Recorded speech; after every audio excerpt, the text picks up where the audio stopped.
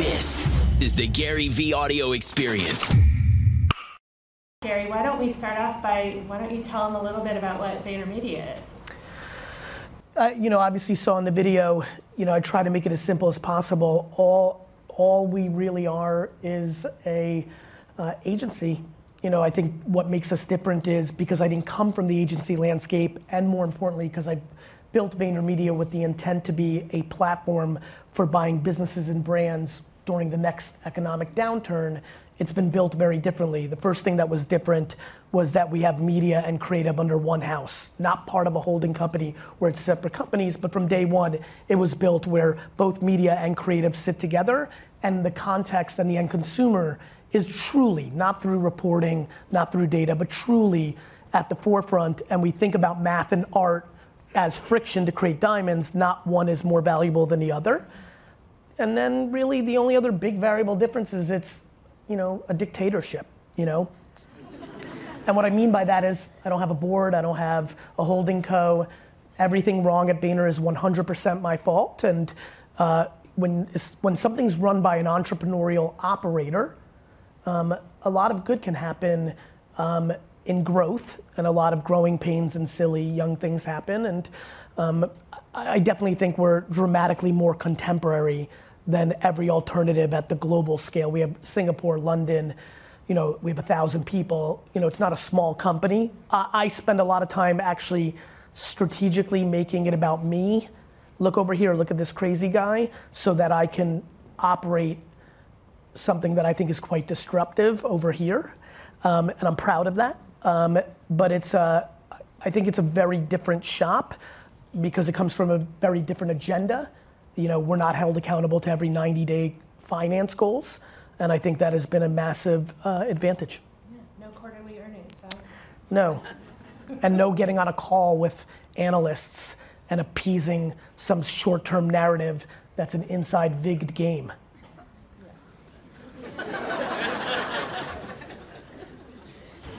I remember a meeting that we had at one point where you came to us and said, you would bring new channels to us, for example, and when Pinterest, and you talked to us about Pinterest, and one time you came and you said, you guys gotta figure out Snapchat. You've gotta be on Snapchat, it's the future, and at that point, it was just something that my kids did, and I couldn't figure it out. What's next, and what's new in that space that we should do? It's interesting, Trish, even in that, it's very rare, though I'm a human, I'm sure I slip up, but I would argue if we had film of me bringing up Snap at the time, that it was more likely that I didn't refer to it as the future, and I never predict. I'm just completely obsessed with right now. What I know right this second, as we sit here and everybody watching around the world, that LinkedIn and TikTok are the two platforms that give you organic reach.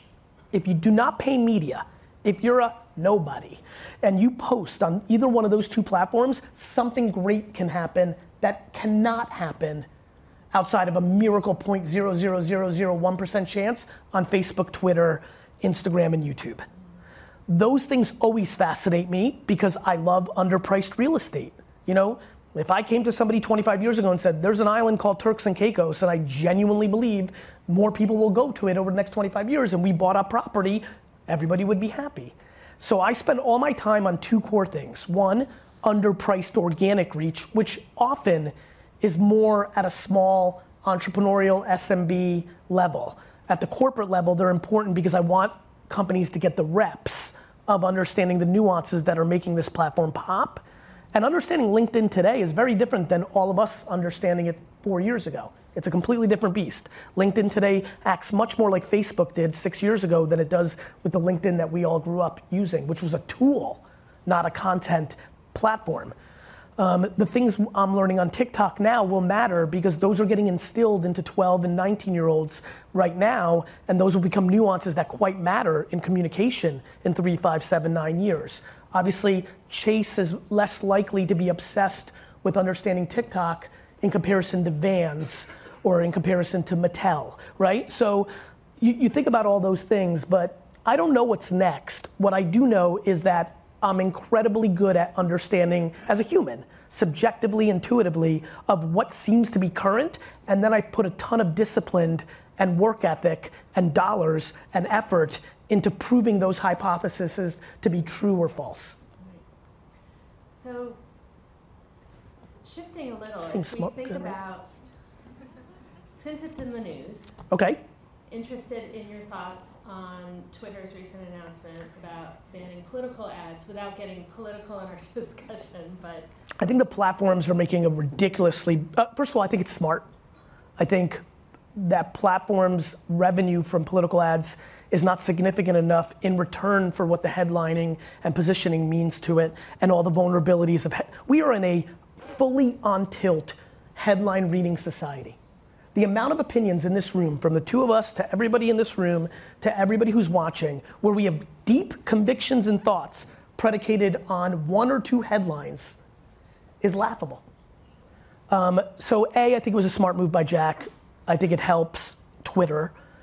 But I think that the platforms, have done an incredibly bad job in distinguishing what a platform is. People are way on tilt on believing that they're manipulating something. I mean, Mark's opportunity when AOC asks him, like, will you police this truth, is easily rebutted with, can we have CNN and Fox do that too? Like, we're at a very funny place where we ask modern technologies to do things that we don't hold traditional technologies accountable for. So, great, but I think in the macro, they're doing a poor job. I'm very curious what the variable difference is between not fact checking an ad in a Facebook feed versus not checking a fact coming out of a news anchor's mouth on a news platform. Well, let me push back just Please, a bit. please. So, I love pushing back a bit. so we do a lot of work right now looking at the impact of bots. Okay. On escalating news on social media in a way that if you just saw an article in New York Times that it might not move at the same pace. And how do you see bots impacting the spread of news and the spread of fake news, for example? I don't view technology any different than I look at humans. This is one big game of communication. Do we have data that shows what Carson Tucker or Don Lemon mean when they say something? That's my pushback. My pushback is, when are we gonna hold ourselves accountable for the information? Whether a bot is run to run more ads or more potential awareness against a headline, or a newscaster uses an adjective in a way that pushes that information, I genuinely do not see the variable difference to the end consumer. I would argue people are hearing what they want to hear. Right. Like, I don't know, I see plenty of things coming on Facebook and CNN and Fox and Twitter that I'm a big enough boy to decipher what I want to believe or tend to believe or I'm curious about. This notion that we're so helpless that the second that we see something, we believe it to be true, I think it's the reverse. I think we're justifying what we want to be true through the propaganda. So how should we then consume news as an educated consumer and be discerning and? By putting in the work. You know how many people here are going to be keyboard warriors about politics and not even register to vote? Right. How should we do it? The same way we do everything. Remember when you blindly believed everything out of your parents' mouth? You grew up. It's time we do that with media.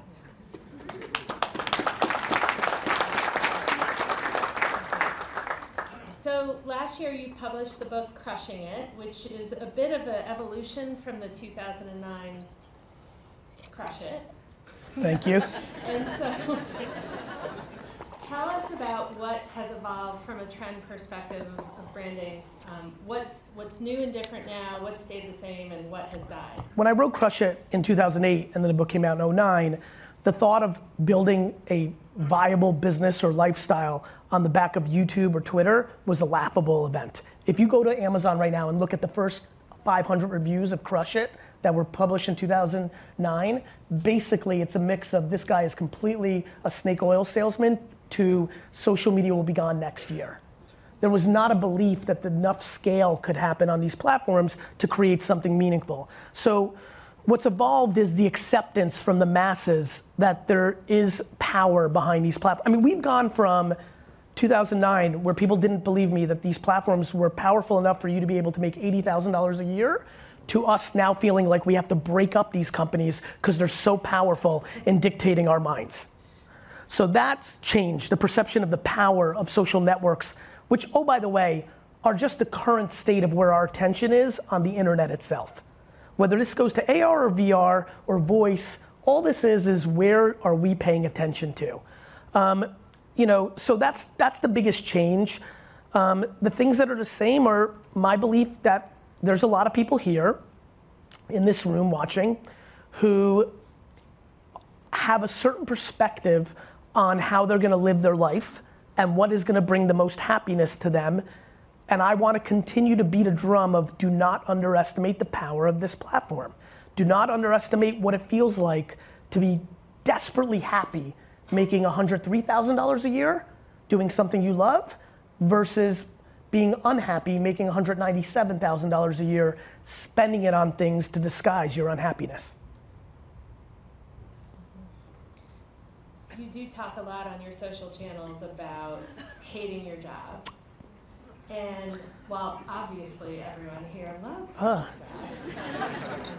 I mean, we all go through points, whether you're on a non-traditional career path, like some of the influencers that you work with or the entrepreneurs, or even a more traditional path like the ones here.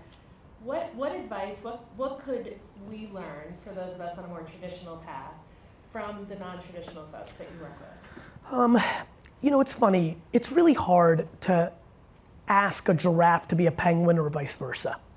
And so one thing that's become much more obvious to me as I've gotten older is like, wow, DNA is powerful. Like, I'm so comfortable with no and losing and fear, but I'm so empathetic to people that aren't. And this will surprise a lot of you that maybe follow me, I'm unbelievably comfortable with aggressiveness and candor and binary talk on stage, but one-on-one, I've really struggled over the last 25 years as an executive with radical candor and shooting it straight because I'm so optimistic and I'm always trying to fix it. And so that's taken me a lot of work. And through that work, I'm like, okay, there's the things that come natural and the things that aren't. If you grew up in a framework with parents or customs that really desperately overvalue outside affirmation, the opinions of your parents' parents or siblings, because you come from, let's call it what it is, an immigrant background where there's a huge commonality there. School, you were so deeply bought into school that the short-term affirmation of every 90 days with grades and report cards made you comfortable. It's very hard to then go into, hey, this is what you should learn from entrepreneur land. Like, don't worry about it, it's all gonna be fine. That's very hard. You've fully built yourself as an animal to completely value outside judgment that is not based on the market, but based on another human being. That's what I'd like people to learn, which is like, hey, like, what are we doing here? You've won the 400 trillion to 1 lottery of being a human being. Do you really wanna live with regret? Like, do you not understand that the internet is the greatest optionality in the history of mankind? That our grandparents and everybody behind them had nowhere close to the options you sit with today? And really, like, what are you valuing that's making you conform into doing something that doesn't make you happy? Your current overhead? So sell your home and rent. That sounds crazy. When I started talking about like, hey, in the pursuit of happiness, would you consider selling your home and renting? I mean, I got destroyed in the comments sections and a lot of the place, like that I'm some horrible person. I'm like, how is living your life to pay the bills that you've created for yourself? That's all that humans do are create their own jails and then live within it. That's all we do. So knowing that that's very hard in a human way, the situation you have with your parents, all that stuff, the professional one feels like I have a prayer of communicating that and letting people, and here's my point. If you want to be a professional skier, or if you want to start a blog or podcast around cooking, my big thing is, if you jump and start swimming, You know, this is riding a bike, kissing a boy or girl, or you know, swimming. It seems super scary until you do it, and then you just laugh about why it felt so scary. Like, if you go do that thing and live more humble, live with judgment, you could always get a job again. Like, I don't know, like my great fear is regret. Because it is the obvious thing I see in people that are 80 to 100 years old that seems super scary. Nobody was thrilled that they played it safe. It just, you don't see it. And I think people should spend more time with 80 to 100-year-olds that aren't their grandparents. I mean it. I mean it. I think people need context on life a little bit. I think people have a horrible relationship with time. Do you know how many people in this room are scared shitless of 30? Like it's some thing, like it means nothing. But our society has decided to tell you that you have to figure it out and married and children and what are you talking about? 98% of the 59-year-olds I know don't have it figured out. The hell are we supposed to have it all figured out at 30, 25? Like people are making terrible decisions, getting married because they think they're supposed to by this age. You know, like buying homes because they think they're supposed, like the rules of modern society have led to, everybody wants to blame technology, you know, and drug companies for, you know, all our problems. We need to blame our norms, our expectations, our ridiculous North Stars that make no sense. We're living, when I look at this young of a crowd, they're living to 110. There's an enormous amount of people in here that are gonna live to 110 and are freaking out that they don't have it figured out by 30. You're not even a fucking quarter of the way there yet. What are we talking about? So you know, that's very heady stuff. In its practical layer of business and life and jobs and career, I think everybody owes it to themselves to start something on the side around something that they're really desperately in. The reason a lot of entrepreneurs are workaholics, there's a whole different reason they're alcoholics. Honestly, I'll just go to that for a minute. Entrepreneurship is super lonely. I hate that entrepreneurship is cool now because people that are not entrepreneurs are jumping in and it is a dangerous, lonely game. If you're not a purebred, you will get eaten up. If you don't love losing and love the struggle and love the pushback, you will lose. You will be unhappy. But the reason that a lot of entrepreneurs are workaholics is because they love it. They got lucky. They like literally love, like I remember not loving it. I mean, being in school, looking at the clock from first period on, those days, one day in high school feels longer than the last decade of my life. I mean that. And I know there's an enormous amount of people here at this right exact moment that are already counting down Friday. And that's not good. And that's not good for Chase, and that's not good for them. And so we need a better debate. And it starts with what we spend our money on. A lot of people are like, Gary, but how am I supposed to live in New York City? I'm like, don't. Like, don't. Like we have to get more binary around happiness. I really believe that. Hey guys, sorry to interrupt your video. I'm just giving you this call for my number to let you know that you have to join my text community, 212-931-5731. Hit me up with a text. I have the real pleasure of getting to talk to a lot of young people in my job here at this company, and I feel like even from an entrepreneurial level within the company, that people are afraid to take risks. Well, I was a communications major, so therefore I have to go on the communications path, and then I have to be a more senior communicator. I mean, a place like JPMorgan Chase, you can, like Mary said, you can move to London, you can move to Dubai and take a risk, but people are terrified. Trish, so how do you get people are in the business of no. People are in the business of saying no before they asked. People prefer to blame the machine. I'm aware, I have it at Vayner. I have a full hardcore open door policy, but some people would rather go to the bathroom and vent than actually talk to me when I've proven over the last half decade how unbelievably safe it is to talk to me. So how do you do it? How do you push yourself to take a risk? Practice. What do you mean? I've been thinking a lot about this lately. I think you have to challenge yourself. Listen, careers are a big, the reason I talk so much about work is it's a scary percentage of our entire life. The amount of time you spend working in comparison to everything else you do is, when you add sleeping into the equation, it gets really intense. So I really push people here, and how do you do it? If it's too hard to do here because you were a student and you're in a machine and now you're this, and like, you have to try to do things outside. Like, I actually think somebody here off of this talk who then goes and tries skiing, I don't know why I'm stuck in that today, for the first time and never was a skier, or cooking, or going to an opera, doing something completely uncomfortable, may start the process of them doing something uncomfortable here. I think it's practice. I think you need to, by the way, let me give you, I like to go literal once in a while. I'm hoping one person does this. Go volunteer at a nursing home for one day in your life. I think you'll get a lot of value of what I talked about earlier, because perspective is the game, and you can get it real quick if you go into that jungle. And B, that's you doing something uncomfortable. I think people have to break patterns. I think you do something different, or build courage to do something different by getting used to it. The great fortune of my life was I was an immigrant who got picked on for not being able to speak English. I was a terrible student. I was not good at sports. I basically lived the first 18 years of my life telling me that I was a losing player. So I got real cozy with losing. I love losing. It's why I associate so much more with people that don't come from privilege. You know, whether they look that part, and I view privilege first and foremost. We don't have we can see a white male looks privileged. We can see somebody who's well off financially as privileged. The real privilege game in our society is what's going on in everybody's dome. Mental privilege is number one, right? I wish, this is why I'm talking so much about parenting.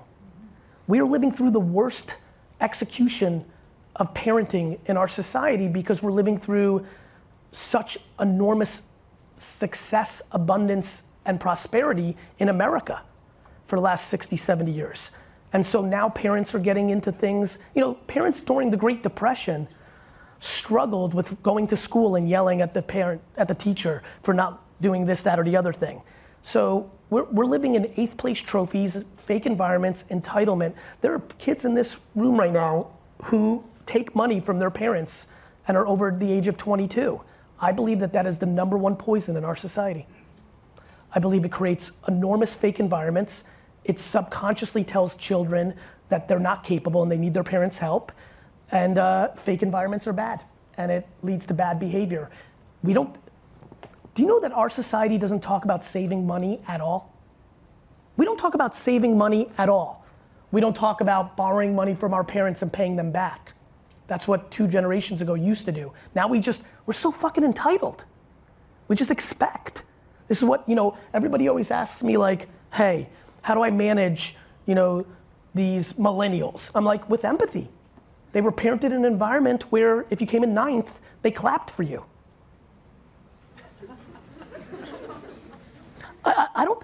Listen, I think this is a super important subject matter. I'm not saying boo somebody and make them feel like, I'm a product of self-esteem. My mom did the greatest job of self-esteem, but she also created accountability. And we really need to debate that. So you have kids. Yep. A little bit older. 10 and 7. 10 and 7, that's right. So I know so many kids as a mom of teenagers who are struggling with the existing classroom format of Yep. You have to go to class for 45 minutes and take English and then math and then science, and they're struggling, and it feels like it's a broken education system relative to where the world is moving and this entrepreneurial spirit, yet they still have no choice but to go through it. So what advice do you give your kids? Listen, I'm a hardcore DNF student, so I'm not interested in hypocrisy. My daughter, who's 10, looks like she's a big time student. I think she studied more yesterday than I did in my entire career. And that's awesome. I have no interest in frowning on that.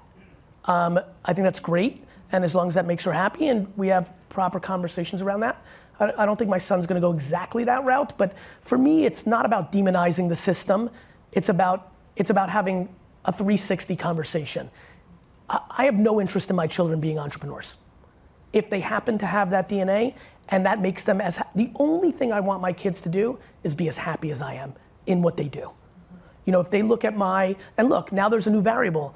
Things with me continue to grow. I'm very empathetic that they may look at it and be like, I don't want any part of that. And I'm gonna go to Peru and give away all his money, right? And I'm good with that. I really am, I'm really good with that. Like I really, really just want them to find their thing. And if their thing is something that I, you know, maybe am not as passionate about, which is be more within the system, create less risk. My kids could say, you know what, I hate entrepreneurship. It made dad travel a lot. I hate it. That makes sense to me.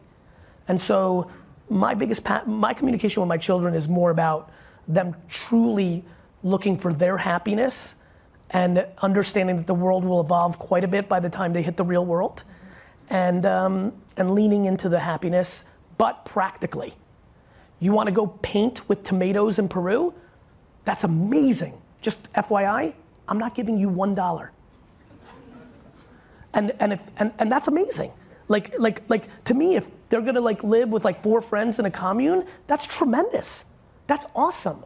Like to me, it's just about merit and happiness. Practical optimism. So this is a early in career audience that you've got here.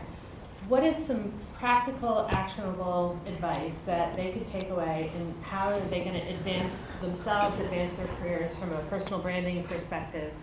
Something they could walk out of the room and do immediately. So my number one thing that I think may be very unique and couldn't be more passionate in delivering to this audience is the following.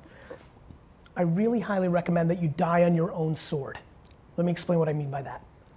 Every day, a lot of you are in meetings where things are being talked about that you may have some insights, opinions, and actual knowledge about, and you are not communicating an opposing view because you know that it won't be accepted by the managers above you, and you think it's a vulnerability by communicating it.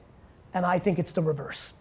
I think there's an incredibly soft and respectful way for you to create a data point to the conversation, and that I believe this is what I see a lot happening, where people don't say anything because they're appeasing how to move up manager to manager, manager.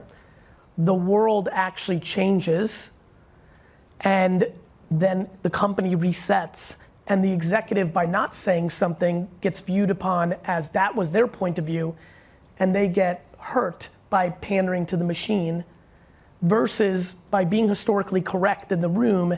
When all those executives either grow within the organization or disperse to other organizations, they become an interesting prospect to bring along because they were historically correct.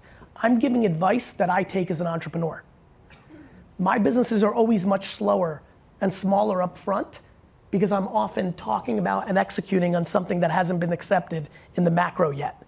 And all the upside is on the back end. I think people in here are sitting on their words, and they shouldn't. And everybody knows it. This entire room is in meetings every day where we talk about things that they don't agree with, and they don't say a single word. I don't think you should say them the way I do. I say them aggressively in my Jersey style because I have nobody who can fire me. No, I mean that. The client can fire me, and then that would be my fault. But I understand why executives can't do what I do. But if I was a senior executive or my first day intern, knowing my communication style and DNA, I would just do it very politely and soft. But I would say, look, I don't think banner ads, you know, even though the data shows that it's doing well, I think we're only looking at short-term conversions and not factoring in LTV, and it has declining CAC, and what's the value of that customer? You know, I would share my thoughts. The key that I notice is, but you have to know what you're talking about. Where a lot of people get caught is they think they know what they're talking about, and then they say something and they're wrong. One of the things that's super interesting to me is I talk about a very narrow thing. I stay very narrow. I'm just not interested in being wrong. So I actually stay quiet. For all the talking I do, I'm quiet around 99.9% of things. That's why I don't get involved in a lot of other subject matters. I could talk about marketing. I could talk about the Jets' offensive line woes. You know, I could talk about wine, but I keep it narrow because I don't know about healthcare. But you probably have an opinion. That's for sure. Every one of us does, but that's not the kind of thing that I would stake in the ground for, career advancement. So you do know a lot about wine. So tell us, what's your favorite Sauvignon Blanc and your favorite cab?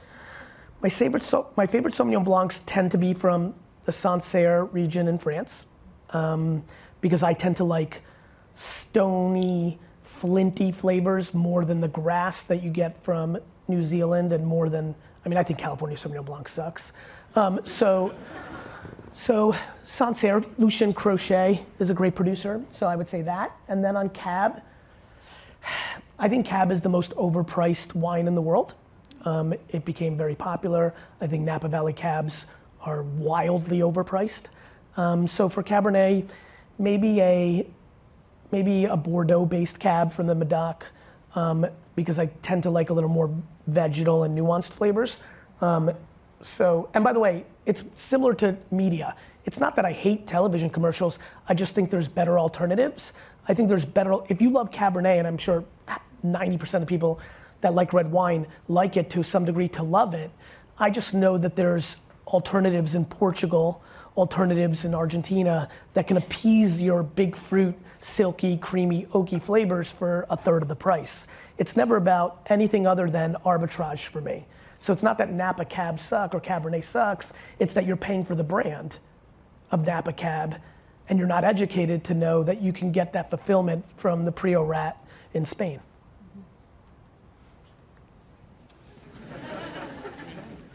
Okay, one more question. And by the way, on that note, just to make a segue to some of the stuff I talk about, that is absolutely my thesis in marketing.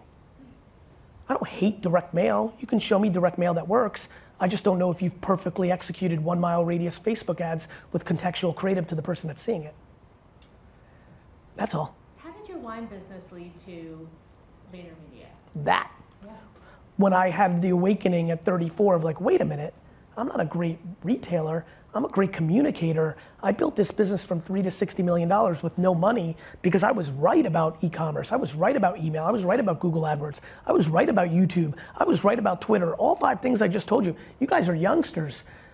When I started WineLibrary.com in 1996, people told me the internet was a fad. The whole thing. Forget about Snapchat or Vine or TikTok. The whole thing.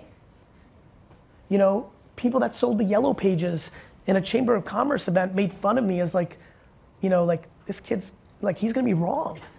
Like he doesn't know, he's a child. And I was like, the consumer's always right. I don't even feel like I'm a human being. All I think I am is a pass-through to what humans are actually doing. I'm not right about TikTok. Humans are doing it. There's hundreds of millions of people using it. This is not prediction time. This happened. I love people like, what's next? You're Nostradamus, you predict. I'm like, I'm a post-game newscaster. I'm not Nostradamus, I'm like Howard Cosell. This happened. Podcasting happened. He was a newscaster. Yeah. LinkedIn happened. Like I've never predicted a thing in my life. I'm just not scared to execute on what's actually happening because I'm not in the business of making reports or politics my North Star. Why don't we open it up to the crowd? Sure. Let's go. Let's have some questions. You probably need a mic so that the people watching a webcast can hear you. And there's one over there for next. How are you? Hey Gary, doing well. My name's Dave Davis. I think you're the man. I have a question. So I'm a father. I'm 29 years old. I have a 4-year-old. My question pertains to, I want her to be safe. I want to try to some degree, help make sure she doesn't really get off track and provide her best school, best things like that. But I know that you had mentioned like your philosophy on your children, and just want to get your advice on from a parent perspective, right? Like, when do you kind of say, Yeah, I got it. Look, first of all, my interest in giving any specific person parenting advice is 0.0. I think everybody needs to parent the way they decide to parent. I like communicating the alternatives to what I think is being accepted, especially no different than TikTok happened. I, Gary Vaynerchuk, get over 1,000 DMs a week on Instagram from kids that are deeply resentful of their parents for over manipulating their lives. I'm talking about I hate my parents because they pay for my Equinox and Uber. I reply and say, then stop taking the money, dick.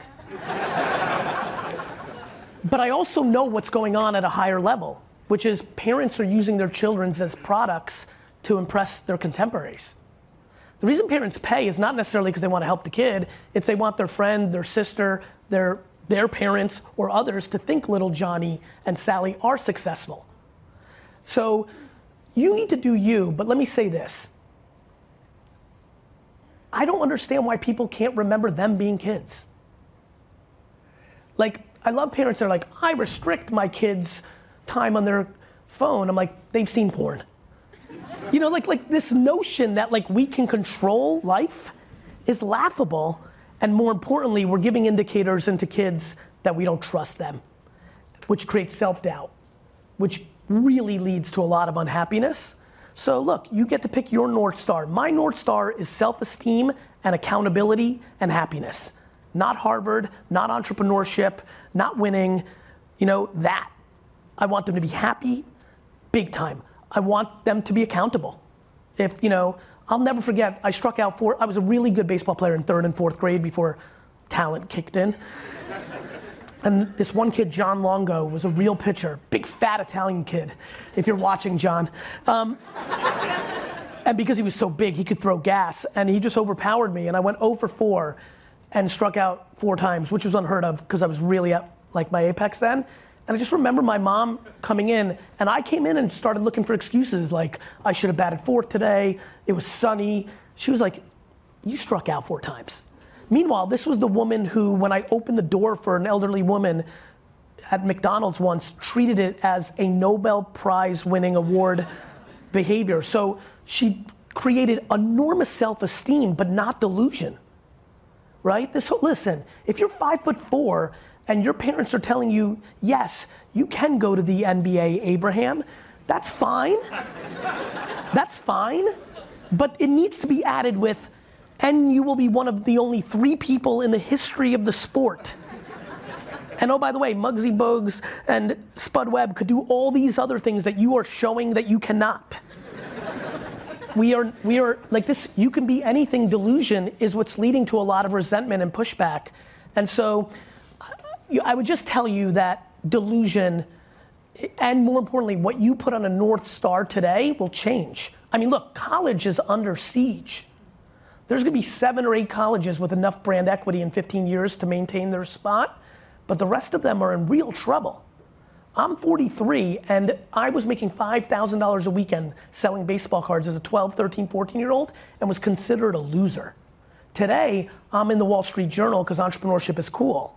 Back then, if you didn't go to a great college, you had no chance of happiness or success. By the time your kid in 14 years enters the time to go into school, or in 18 years comes out of it, I have a funny feeling the rules will be different.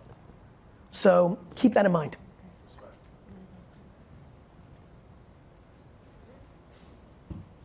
Thank you.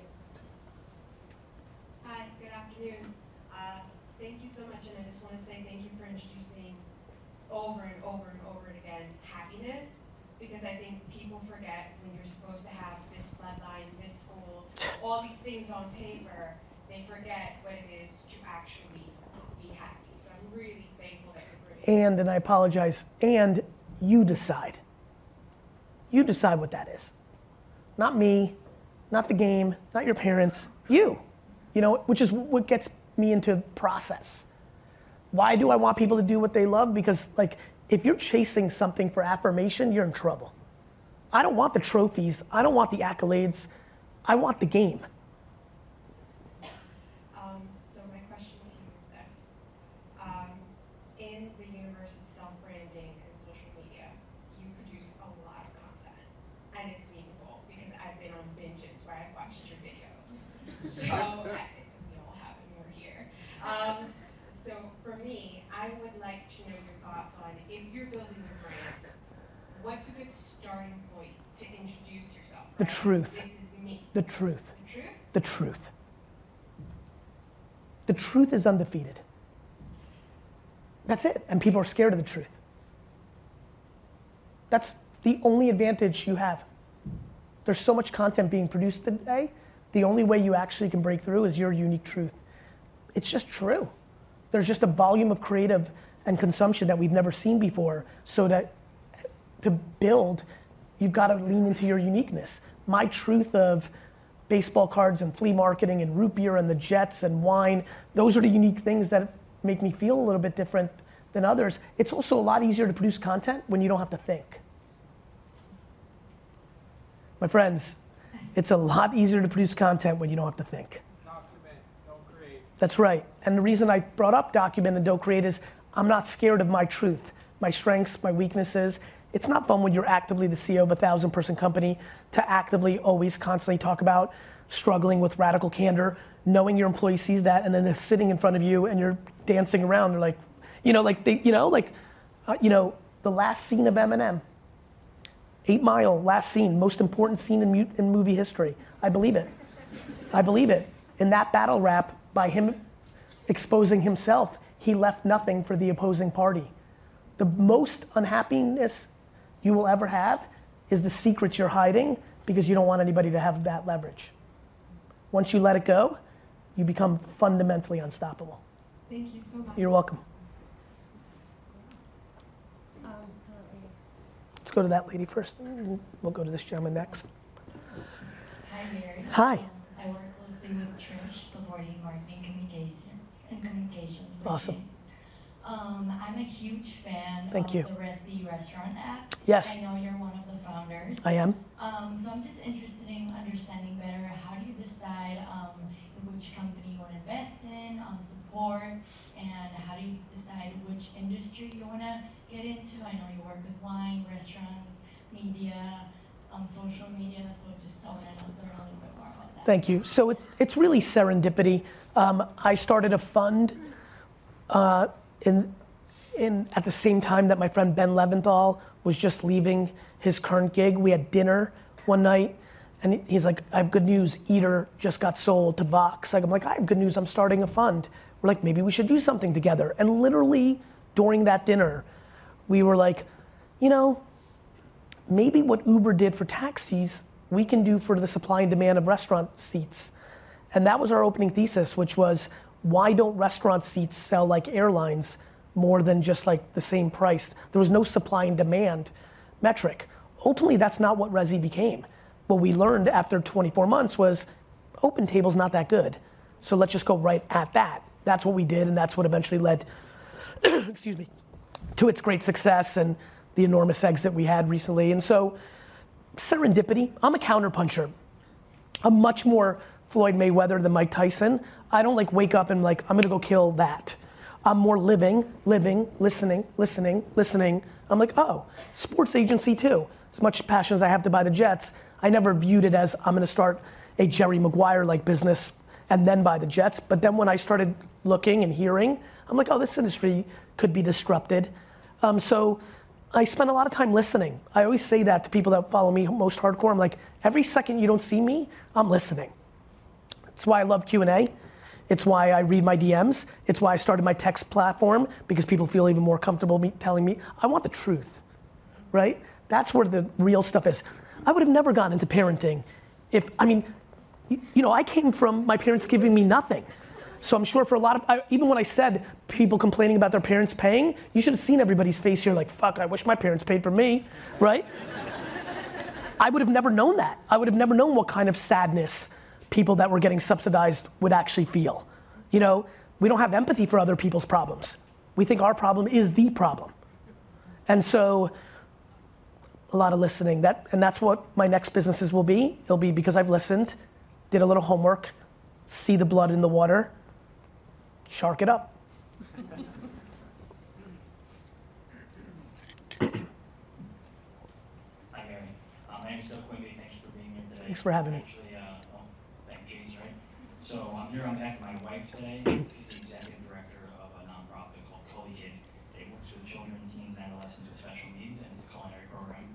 So it's very grassroots. About a year and a half ago, she quit her job, found this organization, brought her program to them, and now since then she's become the executive director. It's awesome. It's a great opportunity. She's very happy now, which we talk a lot about. So cool. So the problem that we're having, and I say we because I support her, of course, is how do we, when we apply for grants and foundations, things like that, getting donations, how do we, without having the right track record of 5-10 years, a lot of these organizations already have people they donate to, of course, things like that. How do we grab their attention with meaningful content, documenting things that we're doing to really change the conversation around the special needs community? By doing that. If you listen to the way you just said it, the fact that you know that it's content, which it is, communication is how everything happens, documenting it, which you understand, it's kind of like you saying, how do I get healthier? I know I have to eat better and work out every day, but how do I really do it, Gary? I'm like, by eating better and working out every day. You're talking about a lack of patience.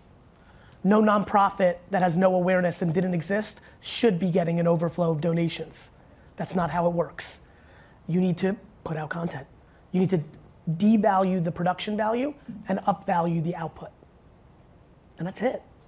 Now, the tactics of, do you run ads against high net worth individuals on the Upper West Side? Yes. Like you fish where the fish are, but it's just making content and making sure it's seen.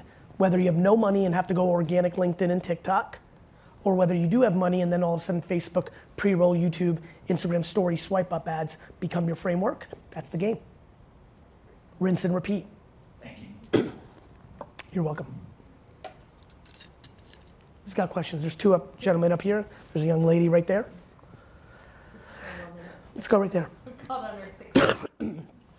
Well, you'll go to her next? Yeah. Awesome. It's you, bro. Yeah, congrats. Hey, Gary. How are you? I just wanted to thank you for being raw, real, and honest. I really appreciate that. That's why I follow you. Thank you. Need to hear it. Thank you. So my name is Benjamin. I work in digital account opening. I just graduated from Seton Hall, no Pirates. I'm in a lot of meetings every day. I'm meeting Yep. 6 to 8. Yes. every day. And sometimes I'm not always the one that's effective in the meeting. It's like, do I need to be there? Yes. And sometimes I do get to run them. Now, when I run meetings, I see two ways that people do it. One is the productive track. They come in with an agenda, an idea, and invite it to work. Yes. The second is the creative track. Yes. Trying to hear everyone's Yeah. ideas out. But it takes Yep. more time. Yes. So I was wondering, what is your favorite way to run a meeting? To make them way less long. But to answer your question, both. I think it's important to have a Swiss Army knife. To your point, sometimes I'm going into the meeting because I need more context. And then I'll go creative. And sometimes I'm trying to deliver something and I'll go more tactical. I think they both work. I just think they all run way too long. There's not a single meeting that anybody in this room has been on that wasn't too long. I fully believe that. Thank you. You're welcome. Hey, Gary. How are you? I'm good. Good. I'm a big fan. Thank you. In creating all the content that you create and speaking your truth, have you ever thought about creating your own reality TV show? No, but I do think the vlog has a little bit of that. Obviously, you probably know this. I'm quite private. I share nothing about my family or personal life. So I don't first of all, I would never let a network have that much control or economic upside knowing the world that I live in. But even then, I have too much empathy for them because they would want all the other stuff, and that's just a line I'm not willing to cross. So no, but I definitely think the vlog and what we do at Daily V gets into the nuances of it, and I enjoy the ability to control the narrative and not do hellacious things for Nielsen ratings. And I'm just not willing. Listen, I am never ever going to be part of a machine that I don't control because it doesn't sound interesting to me, and that's why I would never do that. Got two over here, one back there. Mike? Yeah, you two can I have no preference of who gets the question, just as many as possible. Hi, Gary. Hi. Noah Banks. Hey, Noah. I want to say first off, thank you for bringing your content. I found out 2 years ago, and actually used a lot of the stuff that you taught to work on some outside of work that I was able to bring inside of work. That's cool. I suggest everybody follow because there's a lot of stuff you can actually apply to the job here. Thanks, Noah. The question that I do have is, the one thing I do struggle with, Please. especially, I know you talk about patience and Yes. everything, but like the idea of focusing on one thing, that book came out, everyone's like, focus on one thing, that one skill, versus also where I feel I kind of am at, where I have a lot of interest, where I want to dive into a lot of different things. But sometimes I feel bad about it because I'm like, hey, I don't know if that's the right path. So what is your opinion on sticking to one thing? Or I'm fundamentally the byproduct of not sticking to one thing. Like, I'm in the business of trying to juggle 50 balls and knowing 13 of them will fall and being thrilled about that because I have 37 balls in the air. Because if I had one ball in the air, I'd want to call it quits. And I think you should do what you want to do. You know what I mean? You know, last thing, I put a lot of content on like health and fitness on LinkedIn. Love for you to check it out and see what you think. I will. Noah Banks. Noah Banks. Such a good fucking name. I will. Yeah, but bro, and this is for everybody, this will always happen. There are fundamentally, it's very historically true. There's the black and white way and the gray way. And things ebb and flow. They have their moments. I don't even know what book you're talking about, Focus on One Thing, but it has its moment. And then next week, some young lady's gonna put out a book called Do 64 Things, and it will have its moment. This is a self-awareness game. I'm not right. I'm just comfortable doing me. I'm just hopeful you can do that too. There is no right. You wanna be type A, cross every T, make 700 lists a day, amazing. Just make sure that you're doing it because that's how you like it, right? That's it. There is only the way that you will always win when you lean into your natural upside. Our society is built to sell you on closing the gap on your weaknesses. All the upside is tripling down on your strengths. Hey Gary. How are you? James. James. Rockaway, New Jersey, so shout out to Dover. I love it. Just had a quick question about failure. Yes. What would you consider as your biggest failure, and what did you learn from that? Jeez. I think my biggest failure was working every minute of my 20s. And when I say every minute, I mean all of them. Like no weekends, no friends. And I think I was just too hungry. You know, like, that's why I've always liked Kobe, you know, where it's like he gets a little like, it almost feels like it's a little evil and dangerous. I'm like, I get that. Like, I went too far. Balance matters. And I think I resent and regret, and I really don't, which is why I even took a pause. But I think the biggest thing I learned about that is, you know, it wouldn't have killed me to, you know, go out a couple Friday nights. So I think I'm more balanced at 43 than I was at 23. But bro, I'm gonna tell you something. I'm really trying to manifest an answer for you. It's unbelievable how much practice I have on the inability to dwell. You know, I passed on Uber twice on the angel round from one of the people that I was best friends with while investing in a bunch of other things, and that $50,000 investment would be worth $900 million. That was a mistake. You know, there's so many mistakes. I mean, like, I make a mistake every day of my life, like a lot of them. Like, especially now where I'm crippled by opportunity, like, you know, every day I'm fundamentally sure of the following sentence. Every day I'm making pretty big mistakes because I'm saying no to something that could have led to the big thing of happiness or success. I'm just not crippled by that. I just don't understand why people spend time on that. Do you know how many people that are in college debt spend 80% of their downtime being resentful that they took on debt for something they've come to realize didn't bring them as much value in return? The problem is it's over. Like, I'd much rather, if they took all that time garage sailing and going to TJ Maxx and flipping, they could start chipping away at the debt. We have time for TJ Maxx is loaded with arbitrage. It is. You go to TJ Maxx, spend $1,000 and make $4,000 on eBay and Amazon every day of the week. But instead of making that $3,000 of putting in work, instead of watching Netflix or going to do something else, people would rather sit and complain while they pay. People would rather sit in a bar on a Friday afternoon, buy an $18 cocktail and complain that they're in college debt than do what I just said. You sound very eloquent and you're able to deliver on what you say, so curious to hear that. Nothing. I just lived. I actually think that's the answer. I believe that a lot of people overcorrect with tutoring. I believe that humans, especially today, are making mountains out of molehills.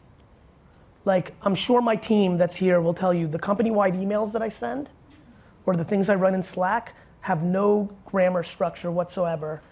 I don't even think grammar structure is a word. Like nothing, bro. You know why? I don't give a shit what they think of how I'm talking. There are people right now that didn't like that I cursed 4 times during this talk and decided not to hear everything I just talked about. I can't control that. I can't. And more importantly, I bring this up now in the meta because if you're one of those people on simulcast or in this room, if that's what you're deciding to focus on, there's a real problem. There's a real problem. In life, you find what you're looking for. In today's climate, in society, I promise you the following. You want to find a lot of negativity? It's very easy. On the flip side, a much more unpopular opinion is if you want to find a lot of happiness and opportunity, you can find it very easily. You decide.